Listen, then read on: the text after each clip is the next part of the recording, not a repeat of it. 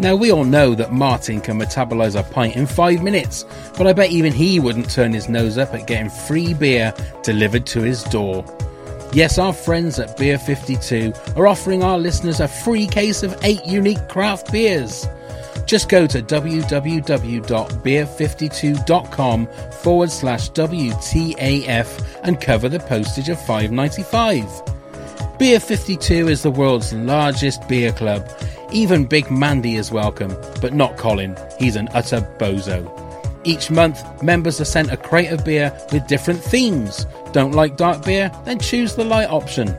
Comes with a magazine and 2 snacks, BLT and crumpets not included.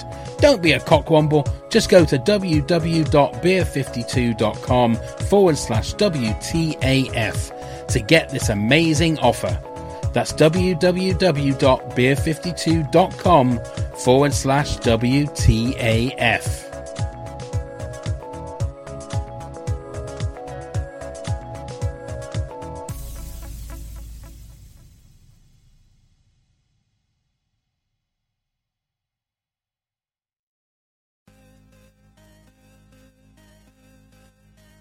Hey, what the actual fuckers, we have an amazing This Country prize draw going on at our Patreon page. If you're already at Patreon Bozo, you're in the draw. If you want to be in the draw, go over to www.patreon.com/WTAF and donate as little as $1 a month. Your name will be in the hat and you will be helping to support our podcast. One Patreon Bozo will walk away with all this stuff. A signed pic from Daisy, a full set of Series 1 A4 Posterity prints, a full set of Series 2 A4 Posterity prints, A3 This Country Posterity print, 5 This Country Mr. Men greeting cards, and a Big Mandy I Only Do Big Ones t-shirt, size XXL. So come and join us over at www.patreon.com/WTAF for your chance to win.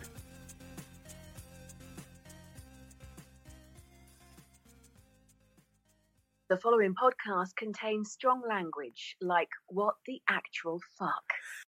All right, I'm Big Mandy. You're listening to What the Actual Fuck? What the Actual Fuck? Scarecrow Festival is like the most important day of the year. What? Daft Cow? This is just ridiculous. What the actual fuck? Hey, what the actual fuckers, and welcome to WTAF, a This Country podcast. Now, first, he's the man that's just got back from the tip with a load of stuff in his boot that he'll now be trying to sell at Blunsdon Car Boot next weekend for it's his John Lewis. It's Neil. Obviously, you're Hello not there. because we're in lockdown. Let me just say that. Well, this I was wrote this previous, before we wasn't were in it? lockdown, but for the pretense of the bit, hello, Neil. Hello, I've just been fly tipping it. That's what I've been doing. Again, for legal reasons, he hasn't actually been fly tipping it. It's all part of a bit. I know what the internet can be like. Please don't take it literally. Now, our superfan guest this episode is a writer, producer, director, and responsible for some of comedy's most famous and beloved shows, movies, and characters, such as On the Hour, The Day Today, Alan Partridge, The Thick of It, In the Loop, Veep, Death of Stalin, featuring our very own Reverend Seaton, Paul Shahidi, and the 2 projects with Daisy in that you would have seen recently at the cinema with The Personal History of David Copperfield and on TV with the space comedy Avenue 5. He is a bit of a hero to us, and I can't believe I'm getting to say the following, but welcome to WTAF, Armando Iannucci. Hello. Hello. And hello. What the actual Hello. fuckers everywhere. Yay! So how are you bearing up, Armando, in these strange times? It's very weird. It's slightly unreal in that, I kind of finished Avenue 5 a few weeks ago, and this was planned to be my couple of weeks break. So at the moment, it kind of just feels like a couple of weeks break, but a very odd one in which I don't leave the house. So I haven't yet hit that bit where it starts feeling like I'm actually stuck in. It still feels like a break, but there's an element of open prison to it, where when you're stuck in a kind of beach resort that that you spend all day in and you never leave. And so you still convince yourself it's a holiday, but there is an element of being trapped. I think that part's about to come. And then I suppose in 4 weeks' time, it will then start feeling like, I am in some kind of,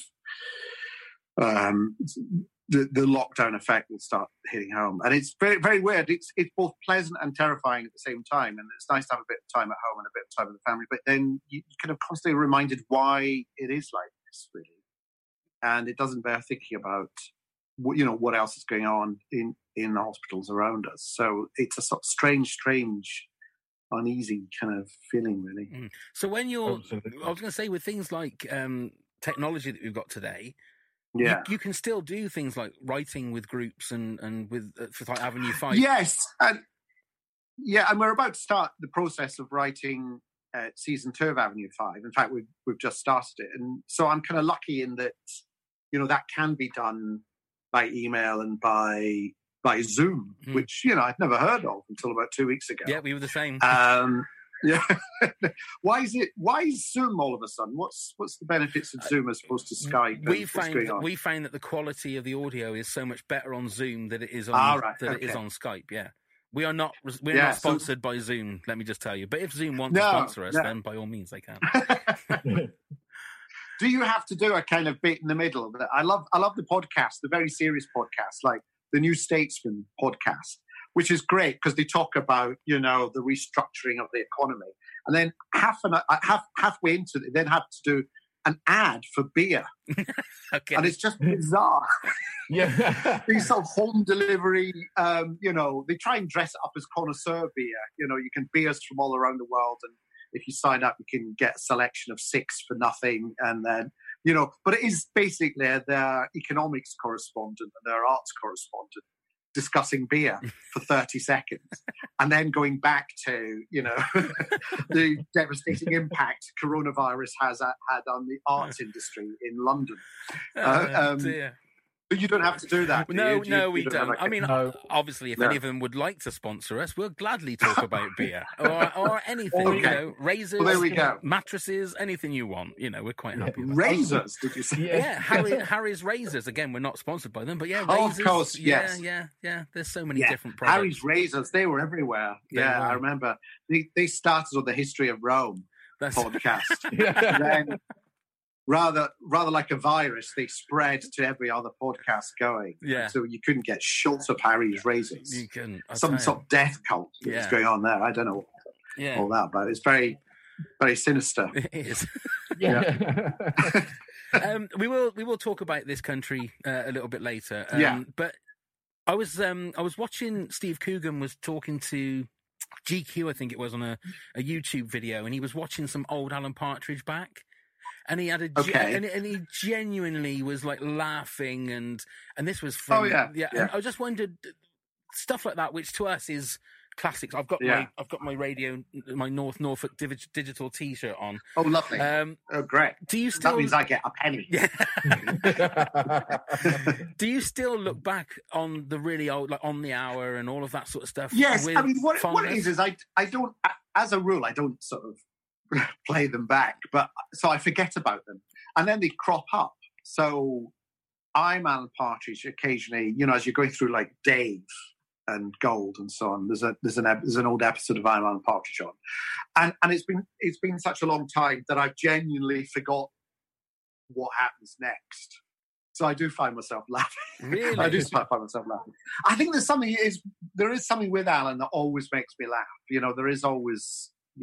With everything else, you remember the work that went into it and you hope you got it right. But there's something just genuinely, without him having to do anything, he makes you laugh. And whenever Steve and I meet up, we speculate as to what Alan's up to now. And it just always makes us laugh just imagining what he's doing now. So there is that. So yes, because I've never really had the experience of watching these shows as a viewer for the first time. So I have to kind of have not seen them for about 15 years so that I've wiped my memory of what happens next. Because I do meet people who can just quote them line for line. And I'm genuinely mystified, when they ask me, they know more of the answer. He was a specialist subject on Mastermind once, and I thought I'd do it live, as it was going out. I'd try and answer, but I got fewer answers correct than the guy whose specialist subject it was. Really, I couldn't remember the name of the country clubs that Alan was a member of. And it was Choristers. But I had forgotten that. Yeah, that's where I fell down. Right. So Armando, what do you think Alan would be doing in a situation like this? Well, that guy who broadcast, he did his own radio show from his shed for about 40 years in some region, and eventually got given his own show for a bank holiday weekend. I think that's what Alan would probably be doing. He'd probably be, he'd be ringing up Lynn and saying, "Get me Zoom. Yeah. I want Zoom now. I've got to have it, Lynn." Once he'd had Zoom installed, he would be Zooming all day in the hope that this would spark something that he would be able to, market. So I think he would be doing, I'm not tarring you with his brush, but he'd be doing what you're doing. He would be, he'd be making his own content, really. Yeah. Because he's a living content provider. That's how he sees himself. Absolutely. And I think that's what he'd probably want on his gravestone. Yeah. And Alan Partridge, content provider. So I think that's what he would be doing, because he is a constant broadcaster. That's why his sentences never end, because he's so used to, dead air being a crime. So he feels, as I said, he provides content. So I think that's what he'd be doing now. He'd be turning everything into a vlogcast and a podcast. I think, Can you remember getting his neighbours? Sorry, can you remember back when the very first germ of the idea of Alan Partridge was created? Well, yes, it was when we were doing On the Earth, which was the radio show, and it was a spoof news show. And I said to Steve, "We haven't got a sports reporter. We ought to do a sports report. Can you do like a generic sports reporting voice?" So it's not an impression, but it suggests, the sports broadcaster. And he did this it came out slightly more John Motson than it is now, but it was very much a kind of like that kind of thing.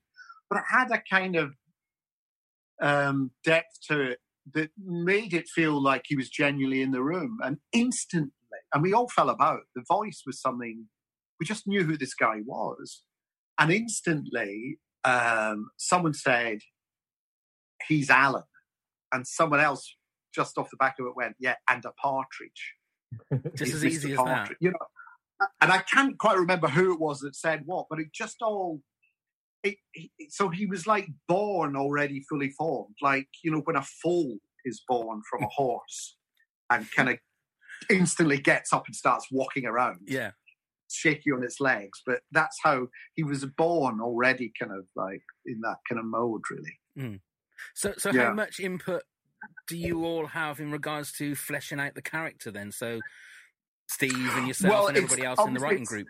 Yeah, it kind of started off, obviously, to start with, he just read out these news reports, these sports reports of football results, and it really took off, I think, when we semi-improvised him interviewing 3 different people in their dressing rooms, in their changing rooms, talking about groin injury and groin strain, and getting quite obsessed with the whole groinal area. Just because it's stuck as funny as, like, it's the only time in the news that people talk about famous people's genitalia in the morning, and then being a problem. There being problems with people's genitalia and how it might affect their performance. And there isn't a snigger, there isn't a titter, it's just done as if it's like they're reading out the FTSE index. Yeah. So we just thought, would it be funny if he talked to various athletes and sports people about groins in quite a detailed way? And it was slightly improvised as well. So Steve said it always benefited him, the fact that he didn't know that much about sport. So he was genuinely winging it. He didn't quite know the specific terminology to use, so he was genuinely improvising the whole approach to it. And I think it was when he went into Linford Christie's changing room and a female show jumpers changing room, played by Doon McKeon, and talked about groin and not wanting to let go, just wanting to follow up each question about the groin, the whole groinal area, with the specifics of the impact and the stretch, the malleability of the groinal area, and if that's been impeded, the detail. And we thought it was really funny. It went out in the second episode of On the Hour, and it just, for some reason, the national press picked up on it. I don't know why, but for some reason, the broadsheets, as they then were, picked up on it, and it became a kind of thing. It became before memes. This is pre-meme, and so that's how it kind of literally got fleshed out from the groin. We fleshed them out from the groin, from the groin upwards. Really. That'll be on his tombstone as well. Alan Partridge, fleshed out from the groin. Yes. I wanted to ask you quickly about the day-to-day as well. When obviously such a great collaboration between a lot of you as well, and writing that. Did people? I remember reading that people thought it was real at first. Did you see those reports as well? Yes, and similarly with Know Me, Know You on the radio, they felt Steve still has a letter that a listener wrote in. Doon McKeon played a sort of child prodigy, who Alan in the end hits on the radio. And someone wrote in saying, "How dare you hit a child on the radio?" That child had more talent in his index finger than you could ever had with the hand you hit him with. And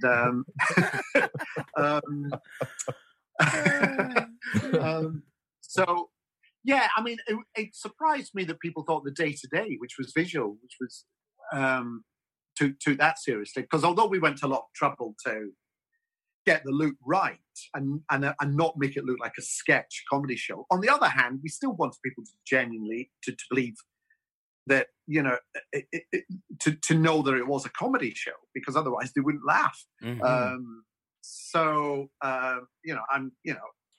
Part of me feels slightly gratified that a few people thought it was real, but if the whole country had that attitude, then it would have flopped badly. It would have just been seen as a sensationalist but bad news program. It would have gone down not as a comedy show but as an inaccurate report, and that wouldn't have been what we were aiming to do. Of course, things like that are still happening now because people thought This Country was a real documentary. Oh, really? Oh, good. Yeah. Good for them. Yes. So it's still happening now. And did it provoke them to take action in terms of, making life better in rural communities and probably not donating to? They just started complaining on the internet that they thought it was real and that they'd been duped. I did see one where they did say that they thought, "Well, this is disgusting. I thought this was an actual documentary, and look how stupid they're making people look," which was the whole. It wasn't, Yeah, it wasn't what the series was about at all. I know, but there is this added area now we have because of the internet, the whole business of fake news, and it's getting worse in that we can now deep fake. We can manipulate actual images, make it look like, so frightening. That is frightening. That whole world is about to, once we get the corona business out of the way, the next nightmare will be the complete collapse of reality. Yes. One for next year, I think. Yeah. Let's give us a few months off and let's worry about that in 2021. Before we move away from Alan Partridge, the audiobooks, which I think if anybody's not listened to the audiobooks of the two Alan Partridge biographies, autobiographies. Autobiographies. The character Alan, the fictional character Alan Partridge, genuinely wrote them. Right. So they are based on his genuine, actual life. Yeah. The fictional character. I find I find those fascinating because it is like 7-8 hours of just pure Partridge. The Alan's reading the books. What's the process of writing those? Oh, now for that you would need to actually speak to Rob and Neil Gibbons, because they were the ones that went to the hard grafting. And those, my involvement in the first book was various meetings where we just tried to block out his life and structure his kind of fill in the missing parts. That's right, Steve got someone to go through all the Alan Partridge output. So not just the radio and television, but live shows, charity events, anything that Alan, puff pieces as if written by Alan to promote the DVD and stuff. Put them all out, and from them try and map out a chronology. So put them in biography order. And it was quite extensive. I mean, you also forget that Alan has been going for about 25 years. So there is, not every year for 25 years, but there is, we have mapped him out for 25 years. And it was amazing how few gaps there were in that sort of, that time span. So that then gave us the template for the first book. But Rob and Neil, who are amazing, I think Alan would have petered out or only really have come out once every 7 or 8 years if it hadn't been for Rob and Neil, because when Steve was doing all his other shows and I was doing all my other shows and Patrick, was doing his stuff, Peter Bain was doing, it was very difficult to get us all together to do an Alan Partridge project. But what they did was they could so tap into the style and the rhythm of him and really, really understood how he worked, that they gave it a whole new lease of life. And it meant that Steve and Robin Neil could come up with acres of new material very, very quickly, which is why, the Alan canon has been so kind of is still developing to this day, really. Yeah. Do you mind if we move on to the thick of it? We must talk about I do mind. Okay, moving swiftly on then. Thick of it's not something I ever talk about. And fine, you go ahead. I don't know why I did that. It was so cheap. It was just very cheap, I think, wasn't it? Classic comedy there. Classic comedy. Yeah, classic. Because you were actually quite polite. Do you mind if we move on? And, it wasn't John Humphreys and a kind of, we've got to move on now to... It was. There wasn't Paxman, was it? It wasn't Paxman. No, it wasn't. It was more. I didn't want to sort of speak about something you might, for all we know, you might think, no, I don't ever want to talk about that again. No, that's absolutely fine. And to be fair, Armando has just spent 20 minutes talking about Alan Partridge, so I'm sure. Anyway, yeah. Sorry, I just wanted to know where the idea of that came from and how you started writing something so great like that. Well, thank you. I mean, I'm happy to take the compliment, but I'm always happy to pass that compliment on to the team of writers. I mean, there's a huge, there's at least, it's been growing over the years. So there's about at least a dozen. It started off myself, Jesse Armstrong, Simon Blackwell, and Tony Roach, but it's expanded into like a team of 12, going up to 20 when we get people to kind of add extra bits and pieces. So it's very much a group effort. It's very much a collaborative effort, and the cast as well. They're amazing, and who all from the beginning knew that they would be required to improvise as well as do the script. It started a couple of things. I had been thinking about. Well, it started first of all.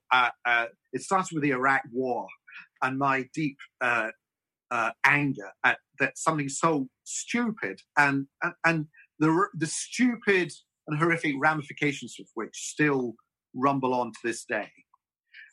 I wanted to know why could one person, i.e. Tony Blair, do it, even though everyone was telling him not to? What was it about power and politics in Britain that allowed one person to be able to do something as horrendous as that?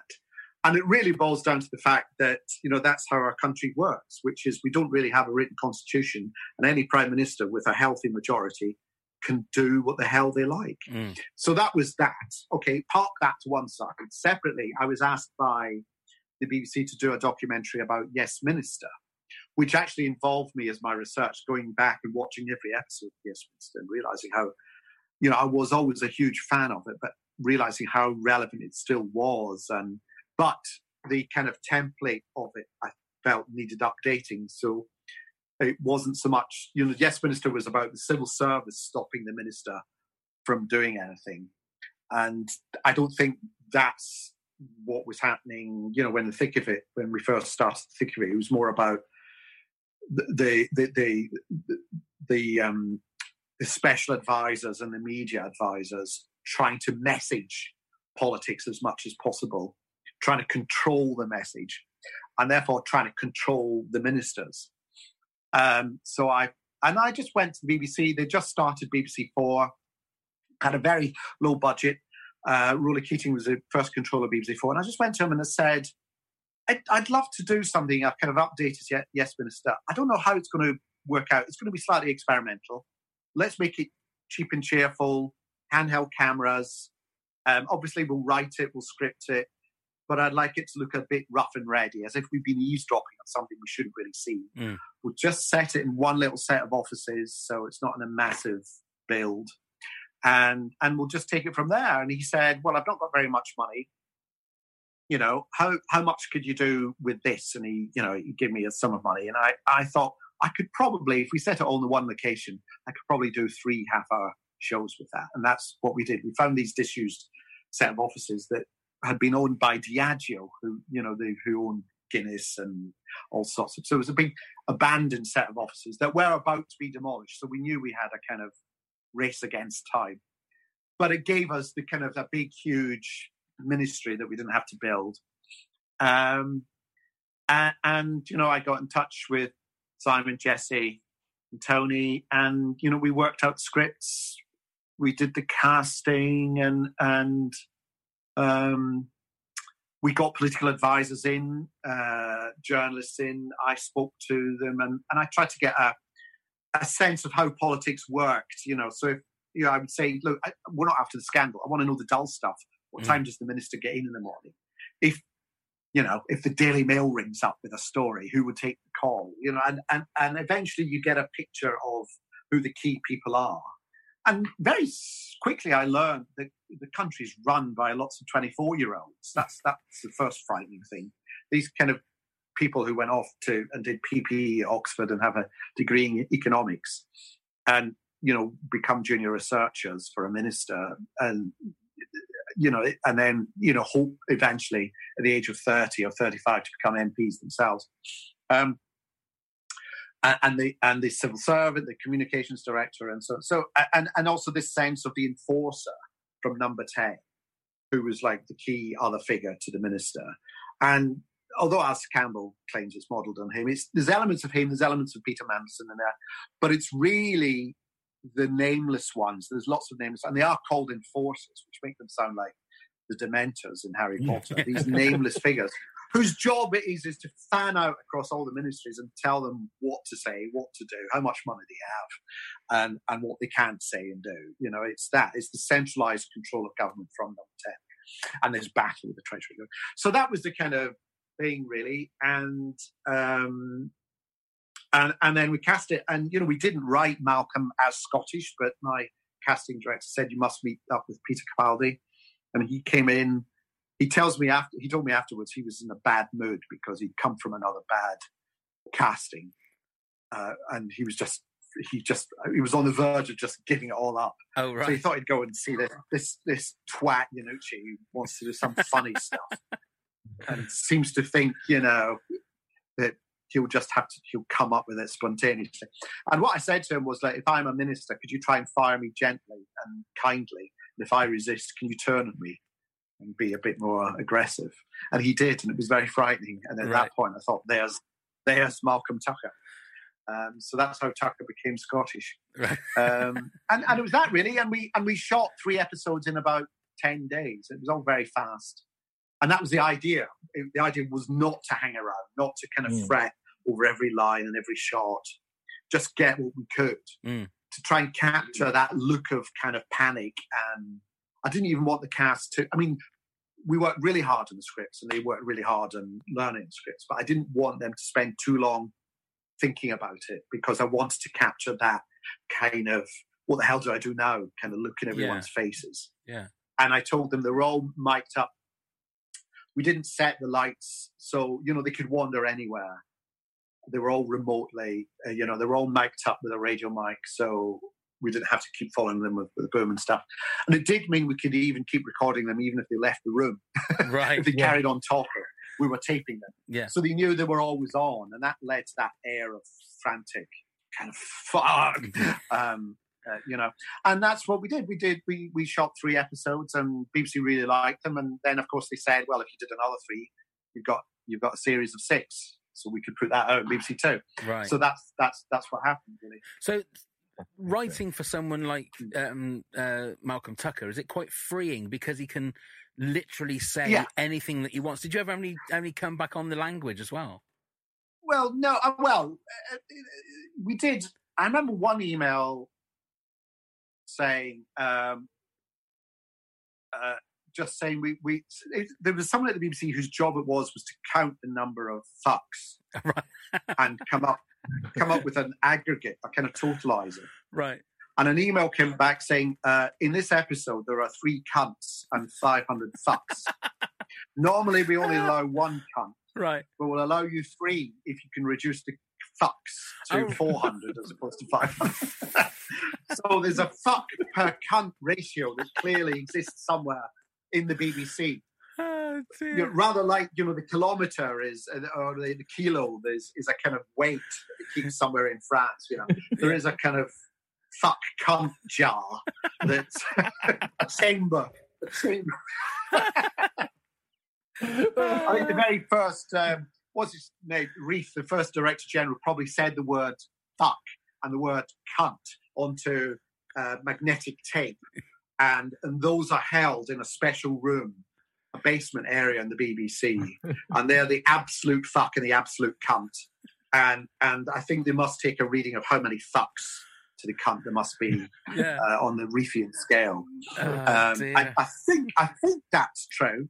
But apart from that, no, it's funny because we did get into trouble, not trouble, but we did have to have a genuine conversation with Alan Partridge when at the end of one of the episodes of I'm Alan Partridge, he says to Dave Clifton, "Oh, fuck off." And it's the only time Alan had actually sworn, and it's the only time we'd actually sworn in one of my shows, and it did have to get referred up and it did come back saying, "Okay, just this once." But my argument for the swearing, the thick of it was, the more I looked into it, the more I realised that that's what it's like. It is this very, sadly, macho, testosterone-filled environment in which people run around swearing. So Malcolm would be leading off in the swearing. But of course, there's nothing more boring than the same swear word being said again and again and again, unadorned. Yeah. So actually, the trick was to try and make his swearing entertaining. So it's not so much the word itself as the words around that word, So it's come the fuck in or fuck the fuck off, or it's fuckity bye and stuff like that, It's that, just trying to kind of keep the variety of it going, Yeah. So we always gave writing Malcolm as a kind of treat at the end of the day to ourselves. Once we'd done the hard bit of the plot and the unfolding of it, so we'd elaborate Malcolm's speeches by doing some swearing at the end. Do you have a favourite one you can remember? Well, I can't quite remember it, but there is Malcolm's Law, which is something like, if some fucker is going to fuck something up, then you can be as sure as fuck that fucker's going to fuck it up because that fucker's a cunt. and then he ends by saying, "I've got that embroidered in a tea towel somewhere." And next week, someone sent it in embroidered on a tea towel. Really? So Peter Capaldi does have it. Does have the tea towel. Fantastic. Yeah. That is awesome. So the question I've always wanted to ask you is why are the characters different in the loop as opposed to the thick of it? Oh, because I think that was just at the height of the whole "is this canon" kind of debate that was online with everything, and I just thought I quite like the idea of it being all these things are completely fictional, so I can do what the hell I like. Yes, right, okay. And also, I think because it was going to be Tom Hollander was the minister, it was going to be in the Department of International Relations, and therefore Department of International Trade and Development. It was a slightly different environment. And so it was a way of, and also we knew it was going to be an international release. So it was a way of slightly reintroducing the world of it and Malcolm again, but in a slightly new setting, I suppose. Element of that. Plus, I kind of see the gang as well as a kind of repertory company who can do. Anyway, but I have to admit, there was part of me that just enjoyed the fact that it would confuse certain people online. Right. Yeah. So did that then naturally move your mind into doing Veep? Well, for In the Loop, just as I'd done research in the UK, for In the Loop, I had to do some very specific research in America, in Washington, specifically the State Department, National Security, and the CIA. Which is where, that's where I got into the State Department. I got past their security, which showed you how lax it was. A journalist told me, if you want to get into the State Department, just go up to the front desk and say you're from the BBC and you're here for the 12:30. And that's what I did. And I wandered, myself and my assistant, just wandered around the State Department for about half an hour, taking photos, really, for research. And I thought, this is kind of fun, but at the same time, it is probably international espionage. Yeah. And then some guy came up to us and said, "Excuse me," and we said, "We're here for the 12:30." And he went, "Yeah, it's just over there." And we went into the 12:30, and it was Condoleezza Rice's press spokesman's press briefing, and it was very, very dull. But it was a bit of an eye opener, because this was specifically about Iraq, the Iraq War, and the reasons for the invasion and so on. And one guy at the CIA told us that actually their best intelligence on the ground in Baghdad was coming from the Iraqi newspapers. The Iraqi newspapers were far more accurate than any of their kind of operatives that they had hidden away in Baghdad. Yeah. But they told us some terrible stories, like, Donald Rumsfeld would ask you, do you speak Arabic? And if you said yes, he said, well, you can't go out there because it shows you have pro-Arab tendencies, so we can't have that. So when America eventually, deposed Saddam and put their own structure in place, it was full of people who didn't quite understand Iraqi culture and how the system worked there. And the worst example of that was there was a whole spate of about 3 months at roadblocks where the American military would do roadblocks and road checks, and they'd say to cars, they'd put their hand up to say stop. And as they did that, certain cars would just drive forward. And so the military would shoot them, thinking they're going for us. And it took them about 3 months before somebody told them that no, in Iraq, that gesture means come forward. Oh, right. And they just didn't know that. And as a result, people died. And those are the sort of things that came. But anyway, it gave me, I've always been interested in American politics anyway. So it was a real, geek's opportunity to go around Washington and, speak to senators' offices and all that. And so that really got me interested in American politics. And at the same time, the BBC sold the thick of it to American TV in a dreadful series of moves, because they sold it to ABC, which was run by the Disney Channel. If you can imagine, you can imagine the thick of it on Disney Plus. Yes, it's not going to work. And it's not going to work. And and I was just a tiny, tiny little cog in their massive machine. It was all there was no swearing, there was no improvisation. It was all very traditionally shot. I mean, it wasn't bad. It was boring. It was a really boring pilot. But as a result of that, it had allowed me to go out there and speak to various other broadcasters. And HBO got in touch and said, look, we love the thick of it. The pilot obviously wasn't picked up. And when they heard it wasn't picked up, they said, we'd love you to do a Washington show. At which time In the Loop came out and they saw that. So that confirmed their kind of sort of faith in me doing it. And so they said, and I kind of always respect them for this. They said, look, we like what you do. So the last thing we're going to do is ask you to change it for us. We'd like you to do what you do, but could you do it for American politics? And so went back out, did more research out in Washington, this time with, Joe Biden's kind of chief of staff and Obama's kind of right-hand person, and who took us around the West Wing. It was so funny. He's called Reggie Love, and he's a really tall guy. Goes around with the word love on his jacket because that's his surname.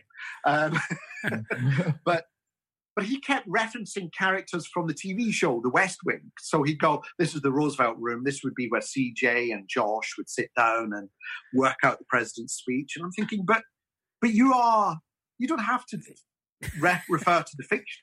This is real. We're in the actual.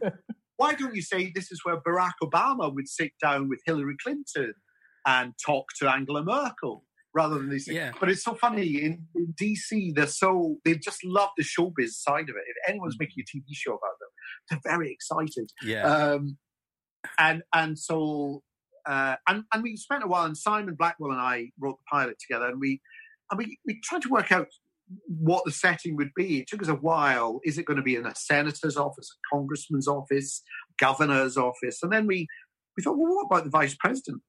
Because they're so close and yet so far. They're so seen as a slight laughingstock. And yet, it just needs, as they say, one heartbeat away from absolute power. Yeah. And that's such a frustrating. And I read this amazing book by Robert Carroll on Lyndon LBJ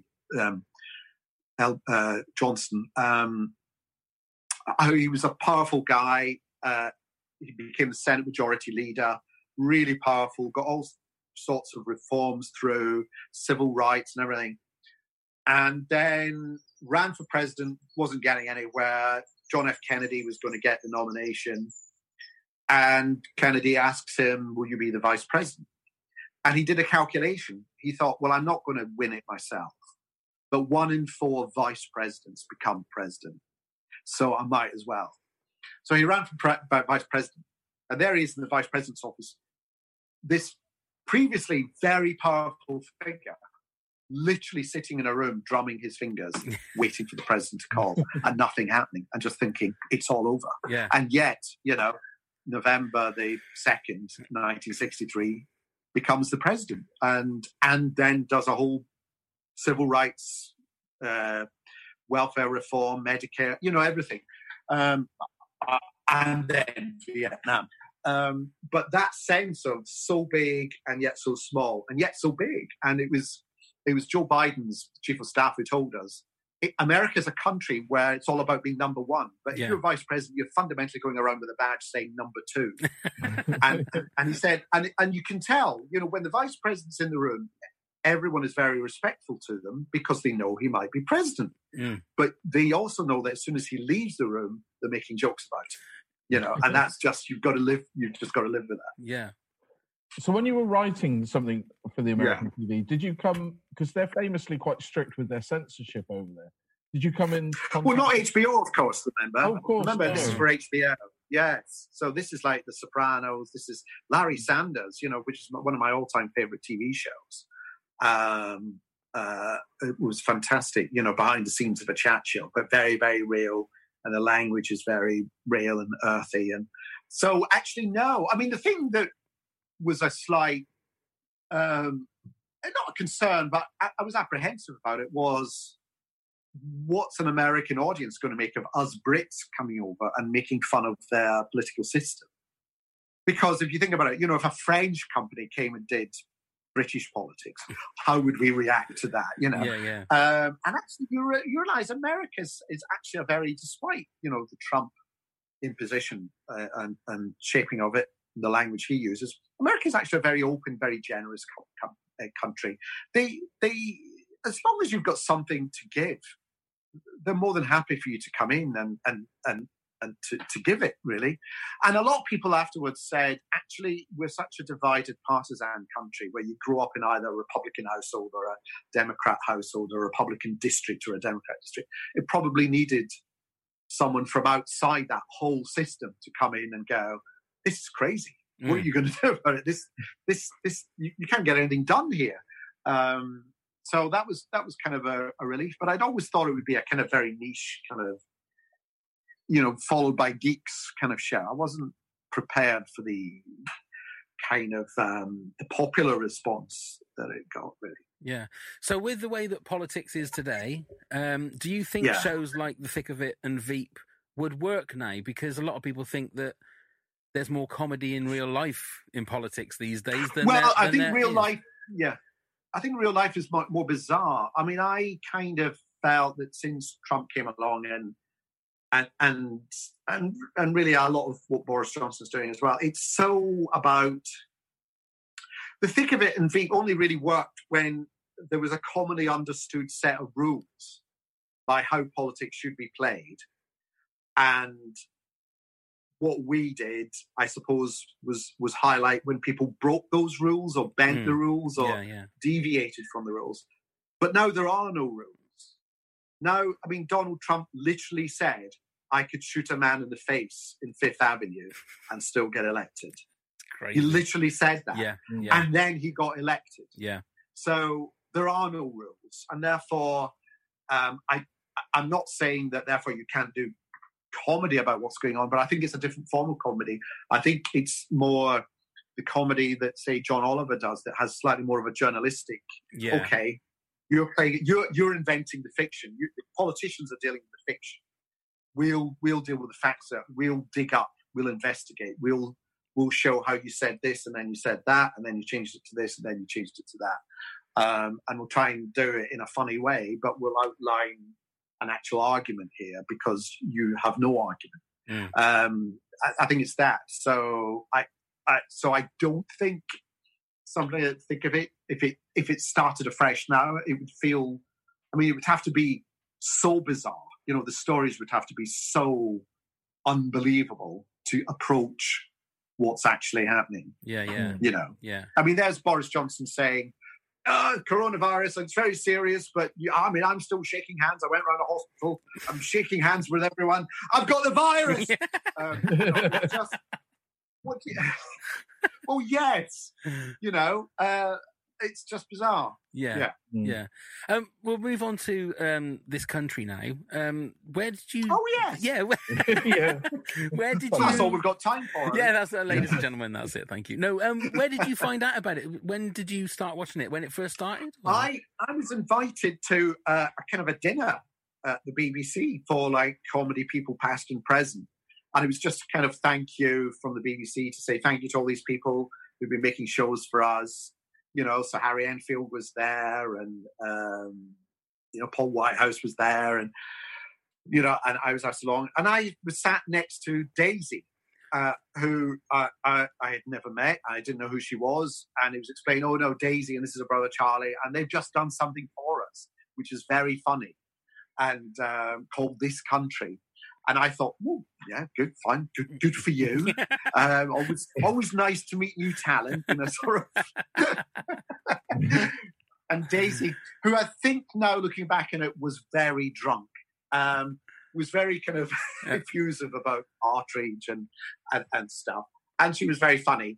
But I did say afterwards, well, I'd love to see some. So they sent me, the BBC sent me the first series on DVD. Do you remember DVD? Yeah. Oh yeah. Just about. That's how long ago this. That's how long ago this was. So this was like before it went out. I saw the first series and I just thought it was great. So I got in touch with Daisy and Charlie and just said how good it was, and and I think when it started, I tweeted that you should watch this and all that. So that's how it started, really. I just thought it was. I mean, even though it has the fly on the wall element that people associated with The Office, and obviously people obviously also say how Charlie looks like Mackenzie Crook's character in The Office. it still felt really new, and I think partly the subject matter, partly the fact, yes, this is how a lot of, once you get outside the big cities, this is how a lot of Britain works, really, and this is what is going on, and this is what people's days are like, and these. So there was that, but also I think just the style, the structure of it, the kind of apparent aimlessness of it, and yet at the same time, actually, once you analysed it afterwards, beautifully structured. So it's both a traditional sitcom, and yet it feels like it isn't. It feels like it's organically just unraveling in front of you, and then obviously the great performances. When you watch a show like this, Country Armando, do you sort of concentrate on the writing and the dialogue? No, I mean, if anything, I try. It's a mark of how good it is if I'm not thinking about it. To be honest, if I'm just watching as a viewer, really, because you have to be. If you're going, oh, that's interesting, that shot they used there, and I see what they've done. They've subverted the rule of 3 and turned it into a rule of 2. Interesting, yes. If you do that, you'll go crazy, and B, it's all about laughter, isn't it? Comedy is about making people laugh. So I think you've got to put yourself. You watch it. So, and I never sit in a kind of office watching stuff. Really, we try and watch it at home. The family and as viewers, really, because that's the only way you can gauge what it is, because there is also this, yes, you can analyze it and break it down, but there is also this magic, unspoken, unmeasurable thing about it, which is the atmosphere that it generates in the room when you watch it, and it's which you can only, it's fortunate that we can gauge it because people's appreciation of it is expressed vocally through laughter. And I often wonder when people just do dramas, how they know whether it's working or not, because there's no noise that people make when a drama is working really well. There's no kind of a whole cinema of people make when it's a really good dramatic scene, but so anyway, so yeah, and it just so I remember just watching it, thinking how fresh it felt, really. So as we're coming up to the last sort of 10 minutes or so, I did want to talk to you in regards to the fact that you've actually worked with a couple of the cast members. Obviously, you worked with Daisy. You worked with Paul Shahidi in Death of Stalin, which I think, same as Neil, we both love that movie. It's just, thank you. And Charlie and Daisy also wrote an episode of Avenue 5. Avenue 5, exactly, yes. And in fact, Charlie is in a few frames of David Copperfield as a fisherman. We heard that when they came in and chatted to us about it and said yes, because apparently Paul Whitehouse shouted to him in front of everybody and sort of asked him how his crabs were or something like that, wasn't it? Yes.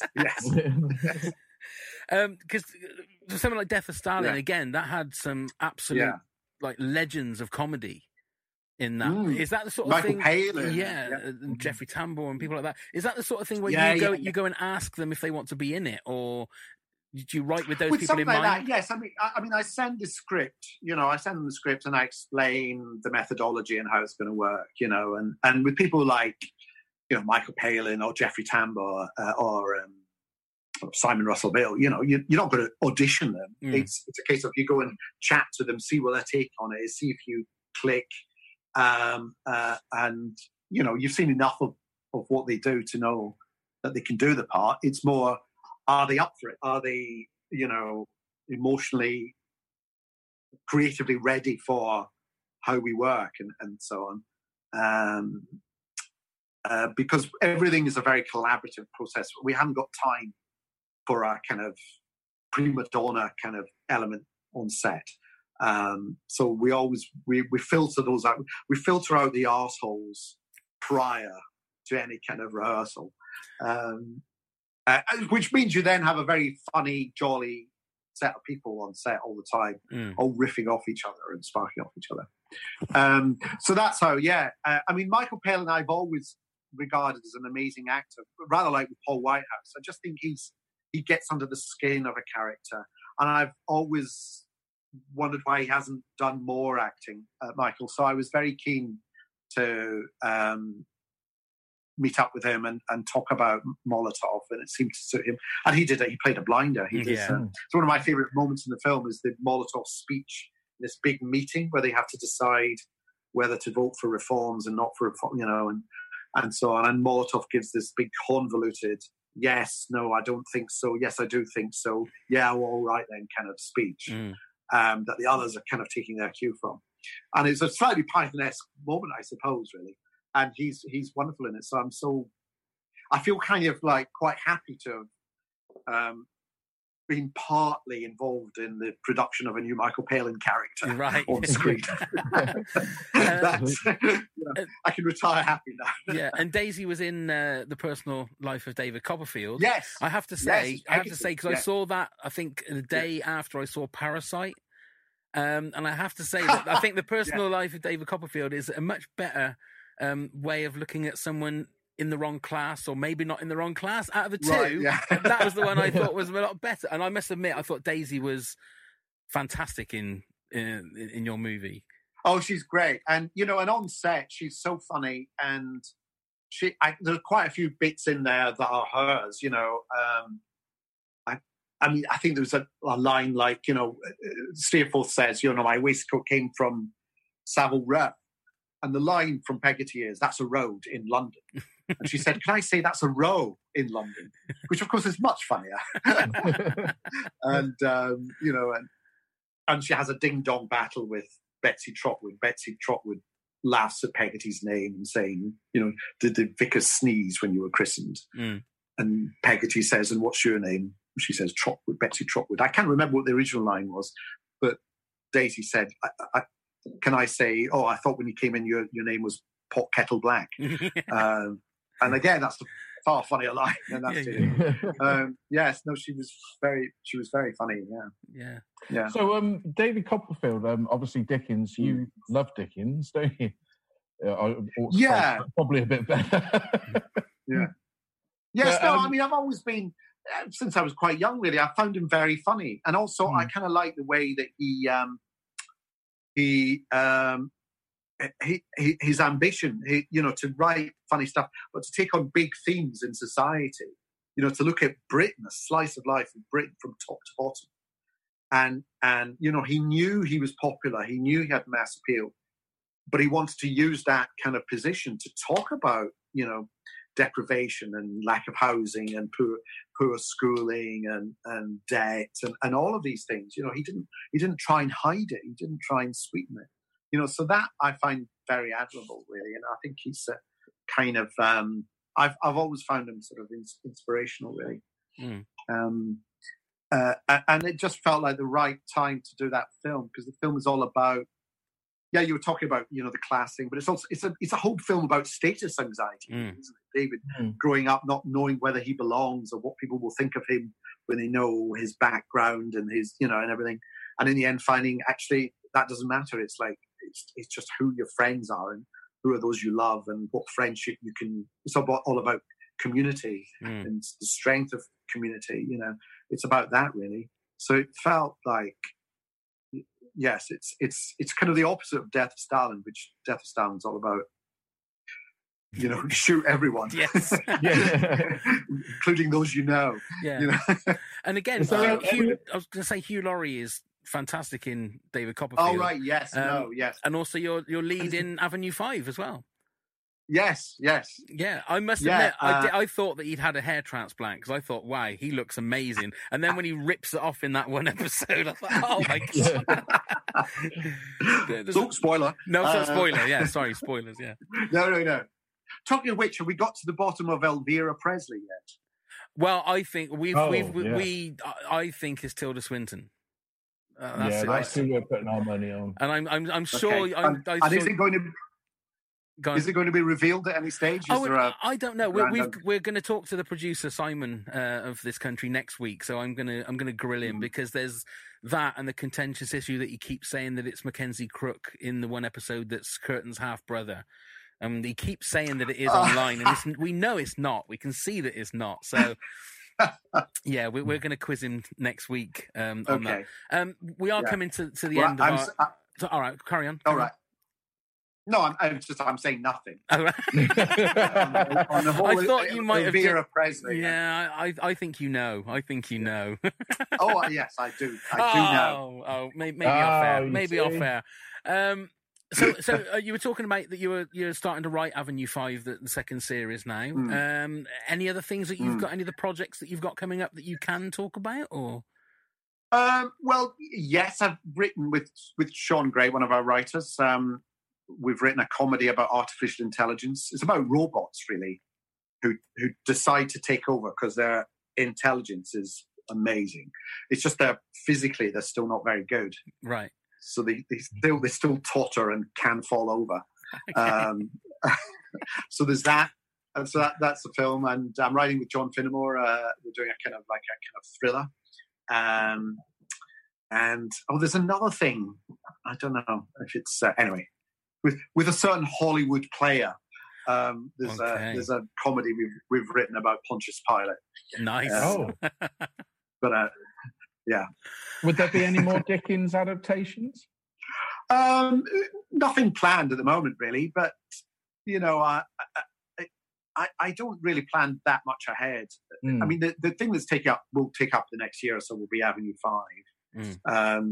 Because what the world wants now is a comedy about people trapped in isolation, facing possible death. I think that's what the world is crying out for. I think that's absolutely just what everybody. And surrounded by shit.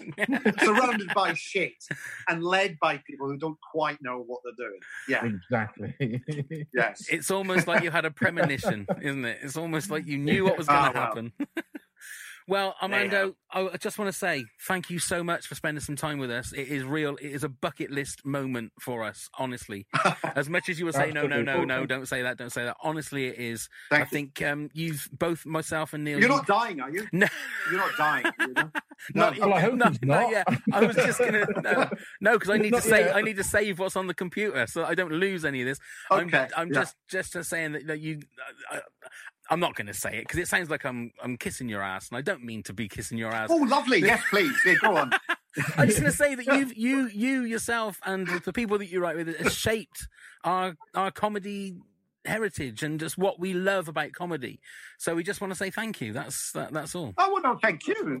Well, that's very heartening because I remember I got into comedy because I loved Hitchhiker's Guide to the Galaxy and Morecambe and Wise and Monty Python and all those things. So.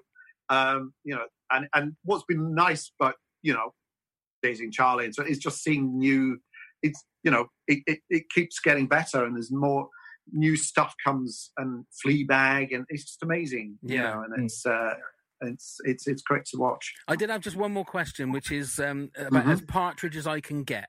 Is there any times when you lay in bed and you think, oh my God, I'm Ruddy Armando Iannucci? Do you ever lie in bed and think that? No. I just wondered because all that you've done and all that you've achieved, you just think, oh, I'm the daddy. I'm Armando. But I'm a bit like David Copperfield, really, which is that I'm just always. I have that imposter syndrome, still have, of like I don't quite know how I managed to get away with it, and one day they'll find out it's all been shit. and so really my end of day is just I think I got away with it today. Yeah. But who knows what might happen tomorrow. Well, Armando, I will be saying keep getting away with it because we love your shit. Oh, indeed. Thank you. And on that you can bombshell, have my shit. Yes. Have my Have my shit, you shitters. On that bombshell, we will let you go, Armando. Thank you so much. It's been a real honour to chat to you. It really has. Oh, pleasure. Thank you very much, Armando. Thank you. Take care. Bye-bye. Cheers. Bye-bye. Bye-bye. So once again, thank you to Armando Iannucci. Neil, would you like to do a little bit of housekeeping and read it off your card like you've been doing? Look, hands in the air, no card. You see? Hands in the air. Like you just don't care? Whoop, whoop. Go on. And it goes something like this. It goes, you can find us on all these social medias under WTAF This Country. Please do clock in and speak to us under these worrying times. We'll try and pick you up as best we can. You can email us at wtfpodcast@thiscountry@hotmail.com. Please do come over and email us and ask us any questions if you do wish so. We also have our own website that has everything on it for your perusal, which is wtfpodcast.com. My goodness, you're drawing that out as long as you can now, aren't you? Just building your part. Building my part for season 2. Indeed. And also, remember, patreon.com/WTAF for if you want to come and help the podcast out. Just $1 a month. We'll get you $1. Just $1 a month. We'll get you a shout out on the podcast, and then you can get $2. You'll get all the extra content that we put on our Patreon, and for $5 a month, you also get a very snazzy WTAF pin. And they are lovely. They are lovely. Also, before I forget, I would like to thank Dylan, who is Armando's PA, for his tireless work in helping us get this podcast done. So, Dylan, thank you so much. A virtual hug out to you, and I hope you're okay and you're well. So, thank you very much. That's it for another episode, and I can breathe a huge sigh of relief. And that is a bucket list moment without a shadow of a doubt. We got one. We got him. Kathy Burke, we're coming for you next. Yeah, please. So that's it. Thank you very much, Neil. Thank you very much, Pav. Thank you very much, Armando. Cheers. Thank you very much, everybody, for listening, and go and get plumbed, you fuckers. Scarecrow Festival is like the most important day of the year. What? Daft Cow? This is just ridiculous. What the actual fuck? Hi, I'm Pav. I'm Neil. We're here to tell you about our new exciting project, the Top 10 of Anything podcast. Phenomenal. That's right, Neil. We grab a guest or two, pick a subject, then bring our own top 10s to the pod. Yes. It could be top 10 scary movies, top 10 swear words, top 10 breakfast foods, anything. Oh, you saucy devil. Indeed, Neil. Our first episode will be online very soon, so subscribe on all your usual podcast platforms so you don't miss it. Yes. The Top 10 of Anything podcast. Let's begin the countdown. Phenomenal.